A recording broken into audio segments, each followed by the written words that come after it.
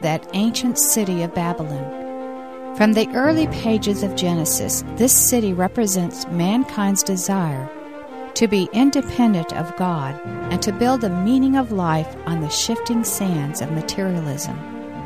Revelation chapter 17 and 18 talks about the rise and the fall of the final Babylon. Is it a city? Is it more than a city? Where is it?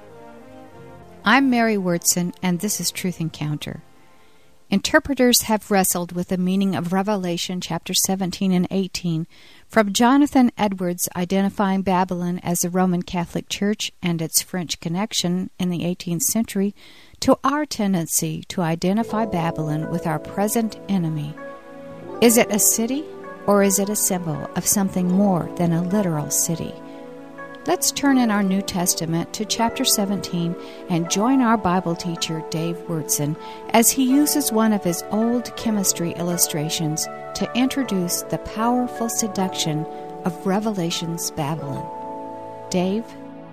As I think about how you could feel the seduction of this old Babylon, I think of carbon monoxide. You can't taste it, you can't see it, you can't smell it.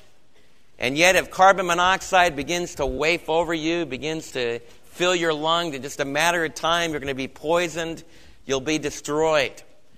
And that's kind of what John the Apostle wants us to feel as we open up our Bibles to Revelation chapter 17. He wants us to feel the seduction of this incredible evil atmosphere, this attitude of life that's opposing God down through time. And the way John is anointed by the Spirit to drive this lesson home to us is he pictures a whore. He pictures a prostitute. My brother Frank is a pastor up in Nebraska. And Frank is speaking today on Genesis, the book of Genesis, and he's speaking on the light of the world. The Lord said, "Let there be light," and there was light. And he told me, all excited, the way I'm going to get this message across is I'm going to turn off all the lights in the congregation. And as I begin to preach my message and I begin to declare how in the beginning God said, "Let there be light," and there was light, I'm going to suddenly turn on the lights in the auditorium. So I scratched my head and I wrote him back in the email. I said, "Man, I'm speaking on the horror in Revelation chapter 17. So what am I supposed to do? Have a whore come riding into the auditorium on a big red dragon?" And he laughed. I could still hear him laugh. That would really capture your attention, wouldn't it? But that's what you need to visualize in your mind in Revelation 17 as we begin. It says, "One of the seven angels who had the seven bowls came. And he said to me," so we've just had the pouring out of the judgment of God. The final judgments of God, and the sixth bowl and the seventh bowl bring us to the climax of this tremendous judgment from God that brings this incredibly powerful, seductive system down and destroys it. And John has one of these angels come to him, and in chapter 17 and 18, the angel says, "I want you to focus on the way that God brings down this incredible, seductive economic system, religious system that's represented in Revelation chapter 17. He says, "Come, I will show you the punishment of the great prostitute who sits on the many waters. With her, the adulteress. The kings of the earth have committed adultery, and the inhabitants of the earth were intoxicated with the wine of her adulteries." And so John is introduced to this incredible vision. You ask the question, why is it that God pictured this atmosphere, this philosophy, this power that's been at work in the world, and ultimately at the end of time we're going to try one more time to get a hold of all of mankind, every nation on planet Earth? Why does he picture this atmosphere, this system, as a prostitute? Because the prostitute dresses up seductively. I remember being up in Recife, way up in northern Brazil. Jonathan and Joel and I were leaving about 2 o'clock in the morning. So the missionary said, "Well, we'll go in and go to the World Life headquarters. We'll kind of look around the city of Recife." And as we were riding down the streets, you could see the ladies of the night throughout Recife. dressed in these immaculate clothes. I mean, just incredible clothes, very expensive. And they had themselves all made out. And they were the women of Recife that were going out seeking to do their trade and to be able to make their money. How do they do it? They attract, they seduce. They pull a man in. They seduce you. They capture your eyes. And then they give you pleasure. They give you excitement. They give you sexual thrills. And then you do it for money. You pay them money for what they're giving you. That's the powerful imagery of a prostitute. It's a picture of the seductive person that's pulling you in. In the Old Testament, the Bible, the prophets often presented, for example, Israel. They would present Israel when it wandered away from God as being a prostitute that's plying her trade among the nations. If it wants to talk about the city of Nineveh, in the book of Nahum, for example, or also in the book of Jonah, you have Nineveh, this gigantic world empire of the early ancient world. And it will picture Nineveh as being like a whore that's going out and seducing all the nations. It'll talk about Egypt that way. It'll talk about Egypt getting all dressed up in all of her beautiful clothes and putting on all her jewelry and putting on all of her makeup. You all remember the story of Ahab and Jezebel. If you don't, you might want to go back and read that story in 2 Kings. Jezebel was a princess from Tyre and Sidon. She was a Phoenician, and she came down and was Ahab's wife, the king of Israel. And she seduced all of Israel by her beauty, by the incredible luxury that she invited the northern court of Israel to live in, and she moved them to partake in idolatry. During the time of Ahab and Jezebel was a time of great prosperity, a time of great economic strength, and Israel was just intoxicated. That's the other imagery that's used. When you get drunk, when you start to drink too much, you begin to lose touch with reality. And you go through like a happy phase where you can celebrate, where you can party. You know, you can sneak out and have a party, and you can start to take a little bit of alcohol, and it's on the sly, and you begin to find out that it brings warmth to you. It brings a party spirit to you. Some of you that are really shy begin to find out if you drink a little bit, then you can feel confident, and you can tell jokes, and you can become the life of the party. It moves up into high school, and you have a whole pull in high school. You have one group that lives to party.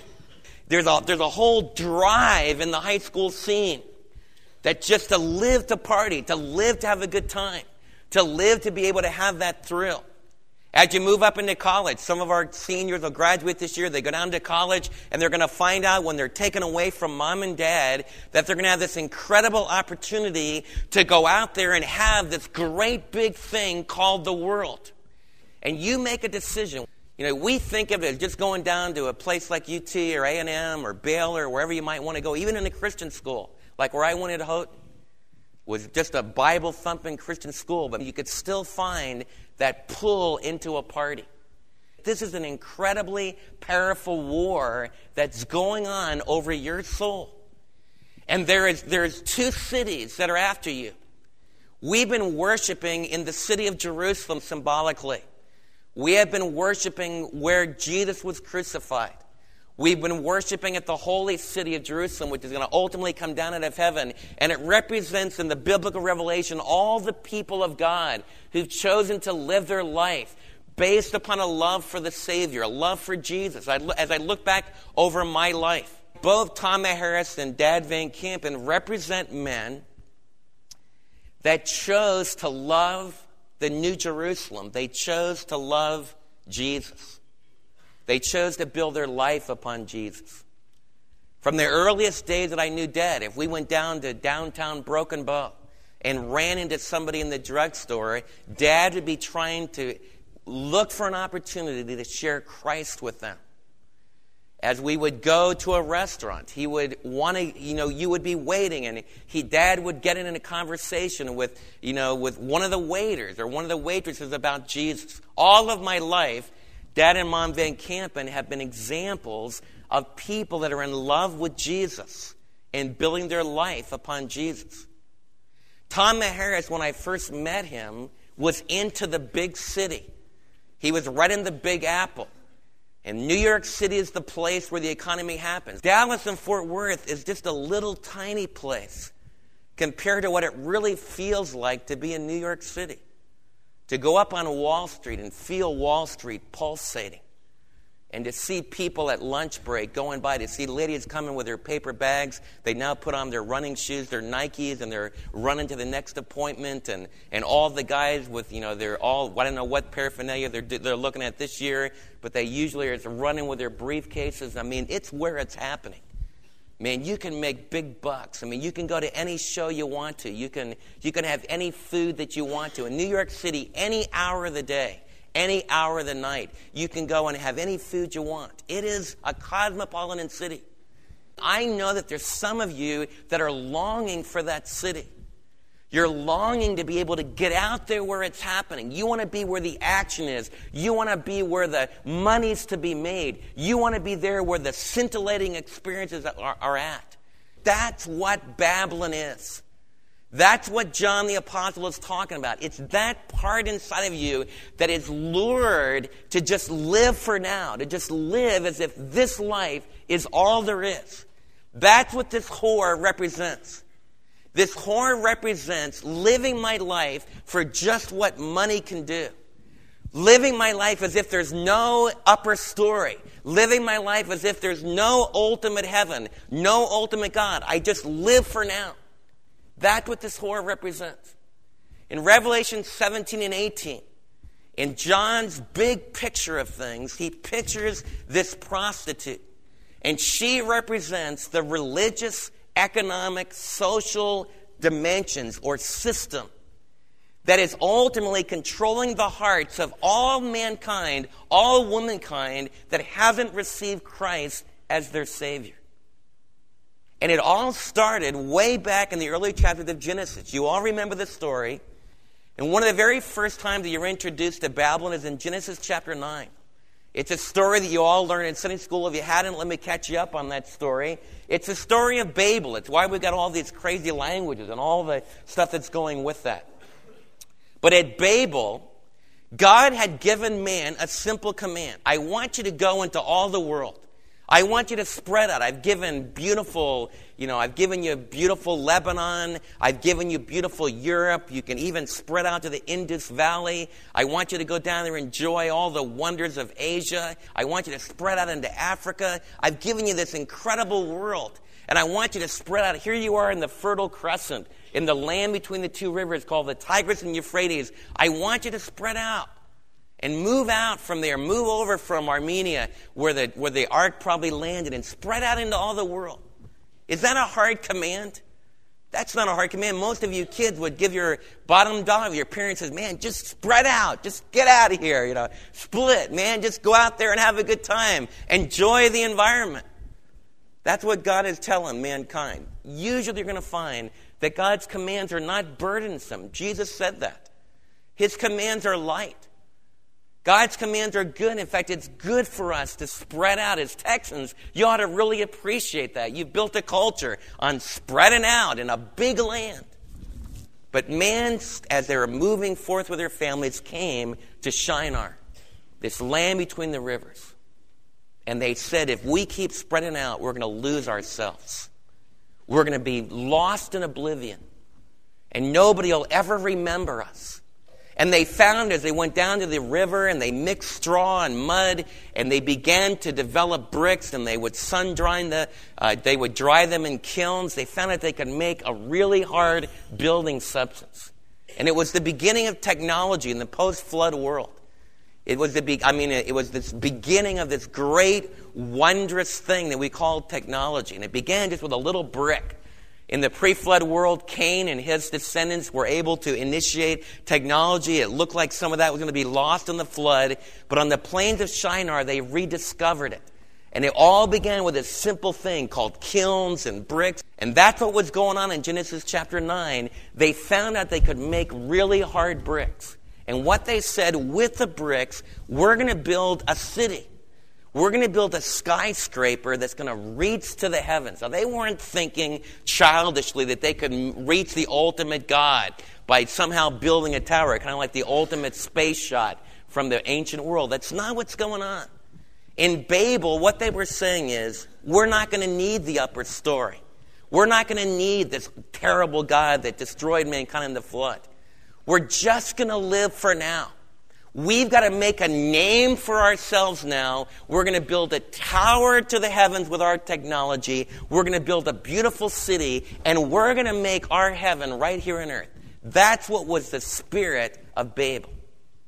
That was the spirit of Babel. I'm going to worship technology.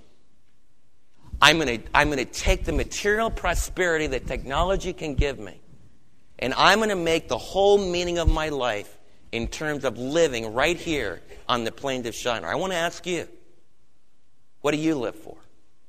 If you don't think you breathe that atmosphere, tomorrow when some of you go to work at the cement plants, you're going to be in touch with both men and women that worship technology. They have degrees in engineering. Some of them have degrees in financing. Now, in the midst of that, yes, with all my heart, at Chaparral Steel, I know, and praise the Lord, some of you are right here, and I love you, and I want you to know that we need to be in that big industry for Jesus. We need to be there as lights to tell the truth. But I want you to understand that tomorrow morning when you go out into the university, when you go out into big business, when you go up to Dallas-Fort Worth, when you go into the school system, you're going to find that this philosophy is very prevalent. It's very strong. And it's the idea that you can make sense out of life just with your own ingenuity, with your own planning, with your own dreams, and just living for now. And if you can develop a skill, if you can get technique, if you can get technology, then you can make a lot of big bucks, and that'll make you happy. And then you can build big houses, and you can build big skyscrapers. In fact, if you really get really big, you can even build gigantic cities like Manhattan and London and Tokyo. And then you're going to really be something. Please listen to me. That's a lie. That is a dirty, rotten lie. You see, when you're young, it seems like it's going to work so good.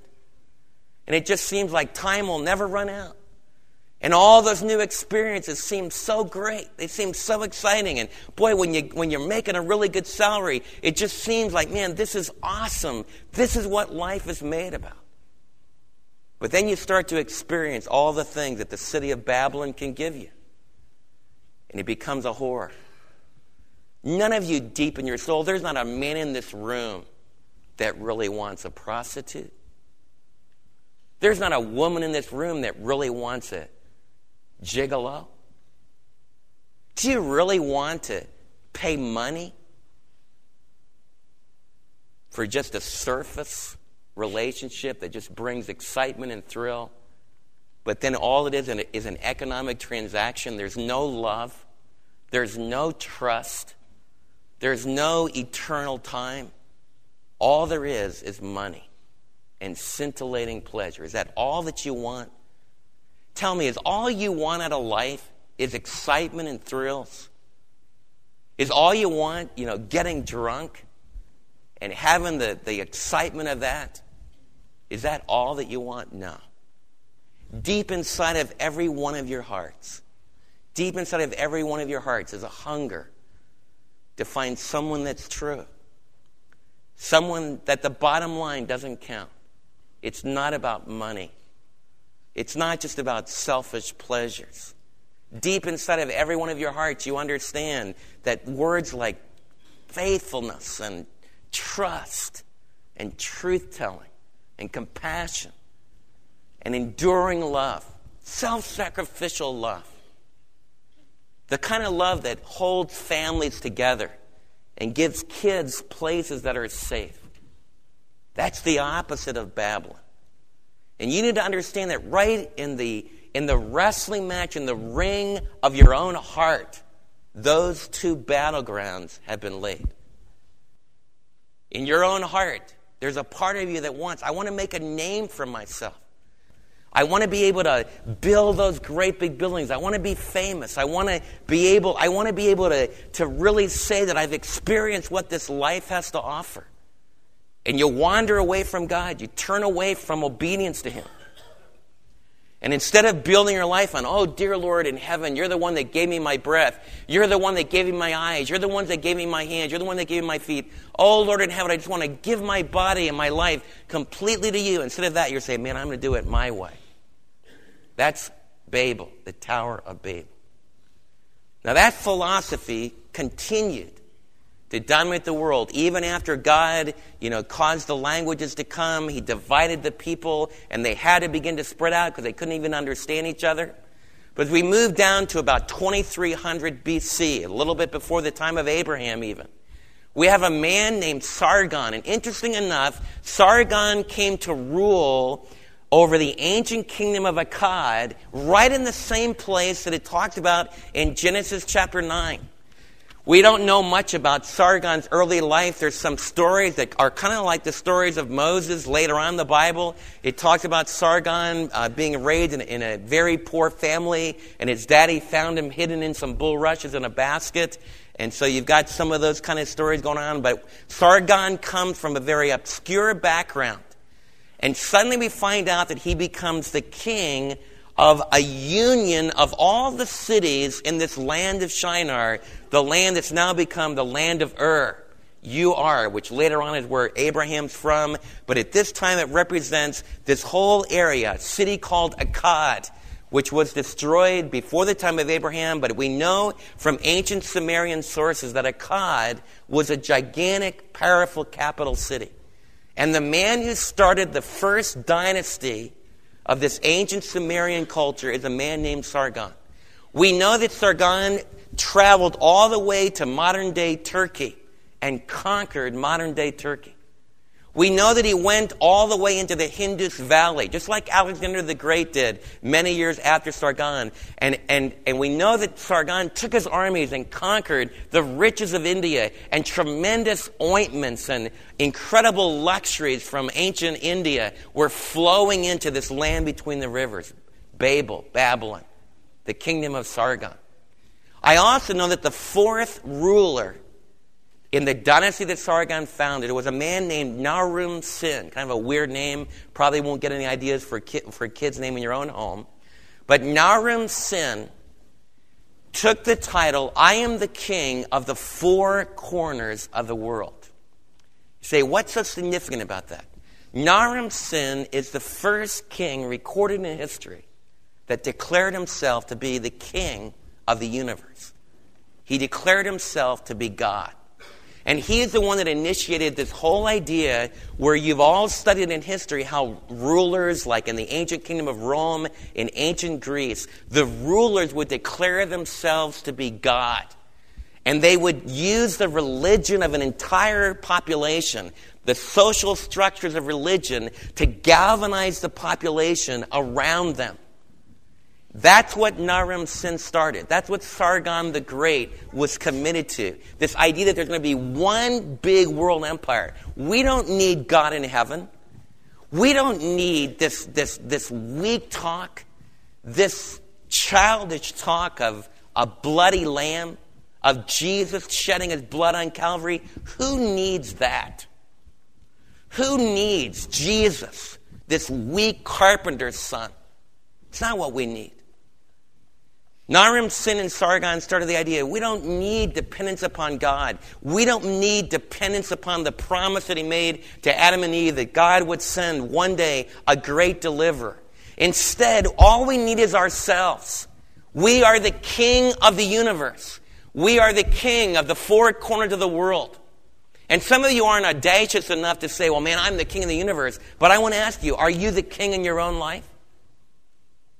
If you're the king in your own life today, in other words, if you're going to get up tomorrow and you're going to do what you want to do, if I'm going to get up tomorrow and do what I'm going to do and make my name for myself and build my career and go for it, and I want you to know, this seductive prostitute, seductive influence, this intoxicating drink is really strong. It's strong in my own life. It works in the ministry.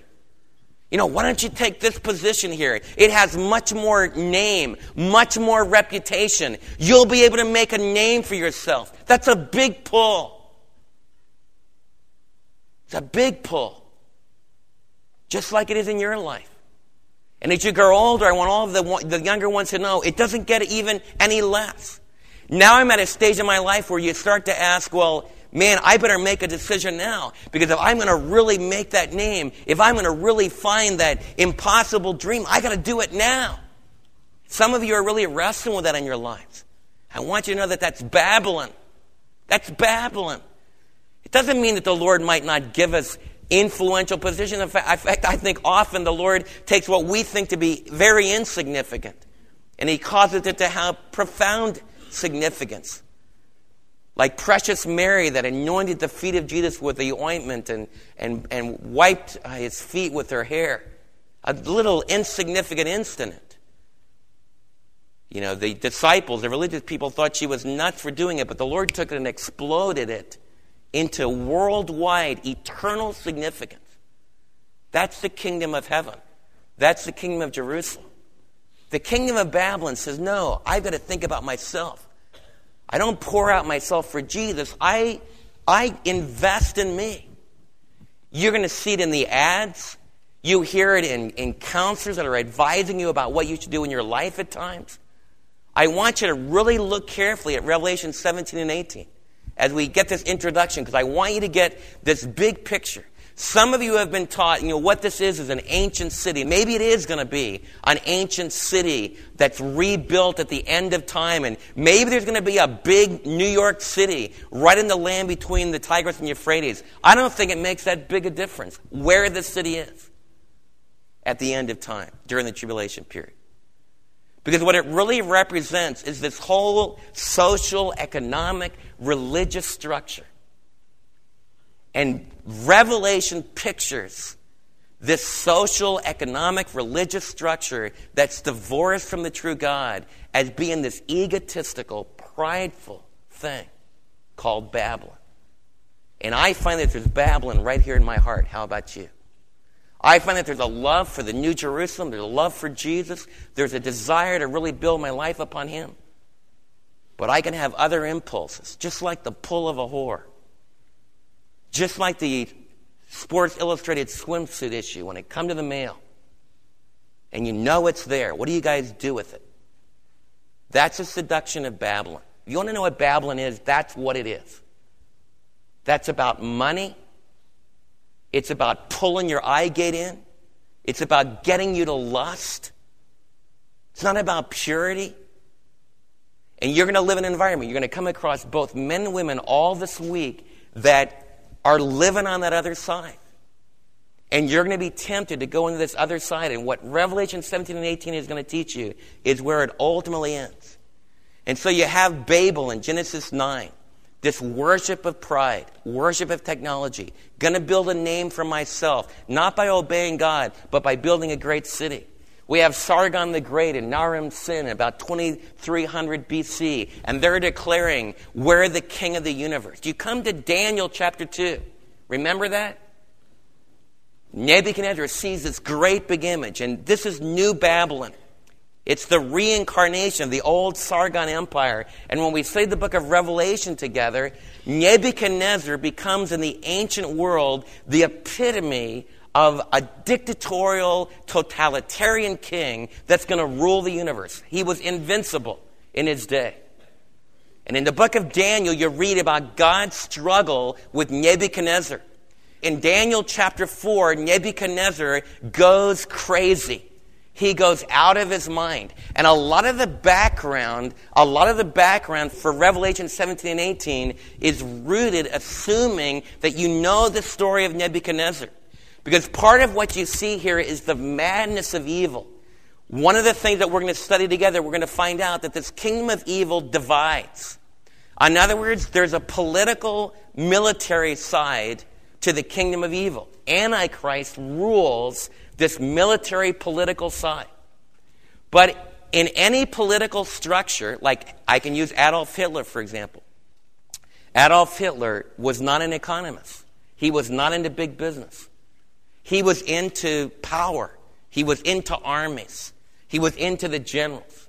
But in order for him to rule Germany, he had to get the industrial base. He had to get the banks. He had to get the economics. And so he made a union. In fact, you can read the documents where the economic structures of old Germany actually said, we can control this political guy. We'll make an alliance with him because he'll produce the order. He might kill a lot of innocent people, but he can produce order out of chaos. It'll be good for our economic prosperity. We can make big bucks. In fact, we'll even make big money as we rearm Germany. Let's do it.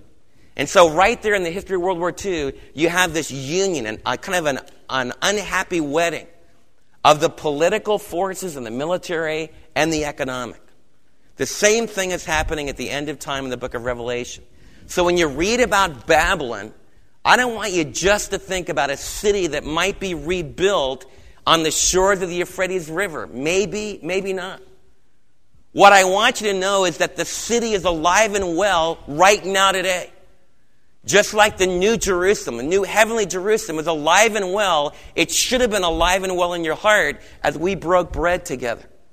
And just as that new heavenly Jerusalem represents the body of Christ, it represents the Jewish people that received Christ during the tribulation period, it represents the Gentile that they reach out, it represents all the people of God down through the centuries that are related to the true God.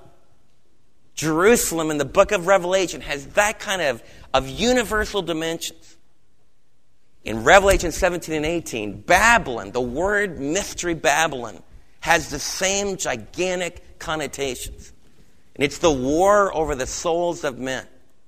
It pictures her as being the final manifestation of what was present at Babel, what was present in Sargon the Great, what was present in Nebuchadnezzar, what was present in John's day. As John wrote these words, the people of John's day would be hearing Rome. That's what Rome represents. Because Babylon to them was Rome. Rome represented that city, that kingdom, that powerful force, the economics that was making the world run, opposed to Jesus, opposed to God. So Revelation is using this powerful imagery to gird the people of God, to keep them from being seduced like all the inhabitants of the earth are being seduced.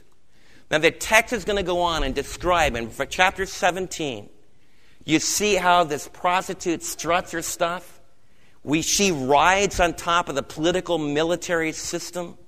And then the political military system at the end of the chapter just gets put out with the whole thing. And in Revelation chapter 18, the military and the politics turns against the economics. And Satan's kingdom is divided against itself. And that's the story that we're going to have to see. But in introducing it, in going back into some of the history, giving you some of the modern manifestations of what Babylon represents and what the New Jerusalem represents today, I want you to realize that the reason you need to choose Jesus, the reason you need to choose the New Jerusalem, the reason you need to choose His love and His grace is that He lasts. He lasts. He'll never disappear. And He also will not turn against Himself. We might have a hard time sometime in the body of Christ staying together or learning to love each other. But I want you to know that ultimately, because of the Spirit's power, you're going to be united. If you'll hang on to the body of Christ and you'll hang on to Jesus, really let Him hang on to you, ultimately, it's going to be unity. It's going to be love. It's going to be togetherness forever and ever. So it's worth the struggle. If you choose Babylon, you'll have excitement. You'll have scintillating pleasure. You'll probably travel like crazy. You might make big bucks. But in the rest home at the end of time, you're going to wake up if you still have your weenies and your brain screwed on right. And you're going to realize, man, I live for totally the wrong city. And I'm serious about that. Because you've only got one life to live. One life. And you can listen to the real truth of God, the Spirit of God. And I know that there's a big pull. Like some of you are going to walk out tomorrow and like, because you're a follower of Jesus, you're laughed at, some of you. Some of you, they think you're just from another planet. They think you're crazy. I want you to take Revelation 17 and 18. I want you to start to read it. Because what this precious book does, the more I read this precious book, the more I get on my knees before God and read this book, I find out this is the book that tells me the truth. It exposes what the horror really is. What this seductive, secular, economic materialism is all about. Brothers and sisters, what we've introduced this morning is probably one of the most important messages that I've ever given you. You see, it's really easy to know that sexual immorality is sinful. That's part of the satanic kingdom. It's really easy to know that it's wrong to lie. It's really easy to know it's wrong to murder people. But you know, if you go out this week and you get offered big bucks at a big job, and yet when you get down on your knees before the Lord, you start going over all of your priorities, all that the Lord wants you to do. And in the kingdom of the New Jerusalem, the kingdom of Jesus, you say, I know it's got to be this. And you choose this over here.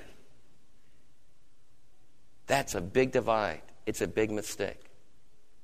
I close with this. In the movie The Insider, which exposed how big tobacco, for years and years and years, lied to us.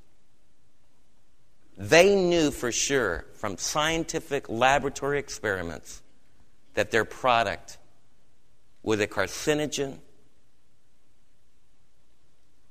but big bucks held the day and determined the ethics. And in the movie The Insider, Bergman, who directs 60 Minutes, says to the insider, this PhD in chemistry that is debating whether he should come out and tell the truth or not. And the insider says to Bergman, as he's debating, he's saying, all I wanted was a really nice house. Is there anything wrong with that? Not in itself. He said, all I wanted was to be able to live in a really beautiful place down south with beautiful golf courses. I just wanted to be able to go out with the big executives. And I was a poor PhD student with all kinds of debts. Was there anything wrong with wanting to get that big triple, 6-digit salary? What's wrong with that? Nothing wrong with it in itself. But he faced a choice. I can have my big salary and keep poisoning people, or I can tell the truth and I can lose everything. And he did. He lost his house, lost his wife. She wouldn't stick with him. He lost his reputation. You know the incredible thing about that? Even Hollywood, in all of its Babylonian seductive influence, every once in a while, they know where the choices lie. Because they were preaching at you guys saying, what really counts? Can you really make money when you're taking people's lives? Can you really make money at the expense of someone else? That's Babylon. And this week, a whole lot of you are going to have to make choices like this. The Bible's not speaking against technology. The Bible's not speaking against making money. The Bible's not speaking against big houses or small houses. The Bible's not speaking against beautiful 18-hole golf courses. But what it is speaking against, whenever you face the choice, is it right? I lose money. It's wrong. I make money. It's wrong. It'll hurt people. But I can still make a lot of money. How do you make the call? How do I make the call? And that's where Revelation 17 and 18 hits the road, because Jesus Christ wants to come into this body of believers and cause us to go out into the kingdom of darkness this week and be in board meetings, be in school meetings, be in neighborhood meetings. And he wants us to remember, I'm living for the New Jerusalem. I ate and remembered Jesus' body and his blood for me. And that's my ultimate ethical basis. And everything that I do, and everything that I say, and every decision that I make is made with those eternal values in view. And Jesus promises you that you might lose everything. But if you have him, then you have everything. This is serious stuff. I know this week some of you will face a choice. It's money and doing what's wrong, losing money and doing what's right. And you're going to decide which city you're going to live in. Every one of us will decide this week which city we're going to live in. I want to challenge you. Live for the sweet bride, pure and holy, the New Jerusalem. The whore of Babylon, in the end, will just rip you off.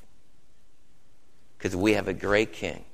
Naram, Sin, Nebuchadnezzar, Sargon, Babel, they're not the king of the four corners of the world.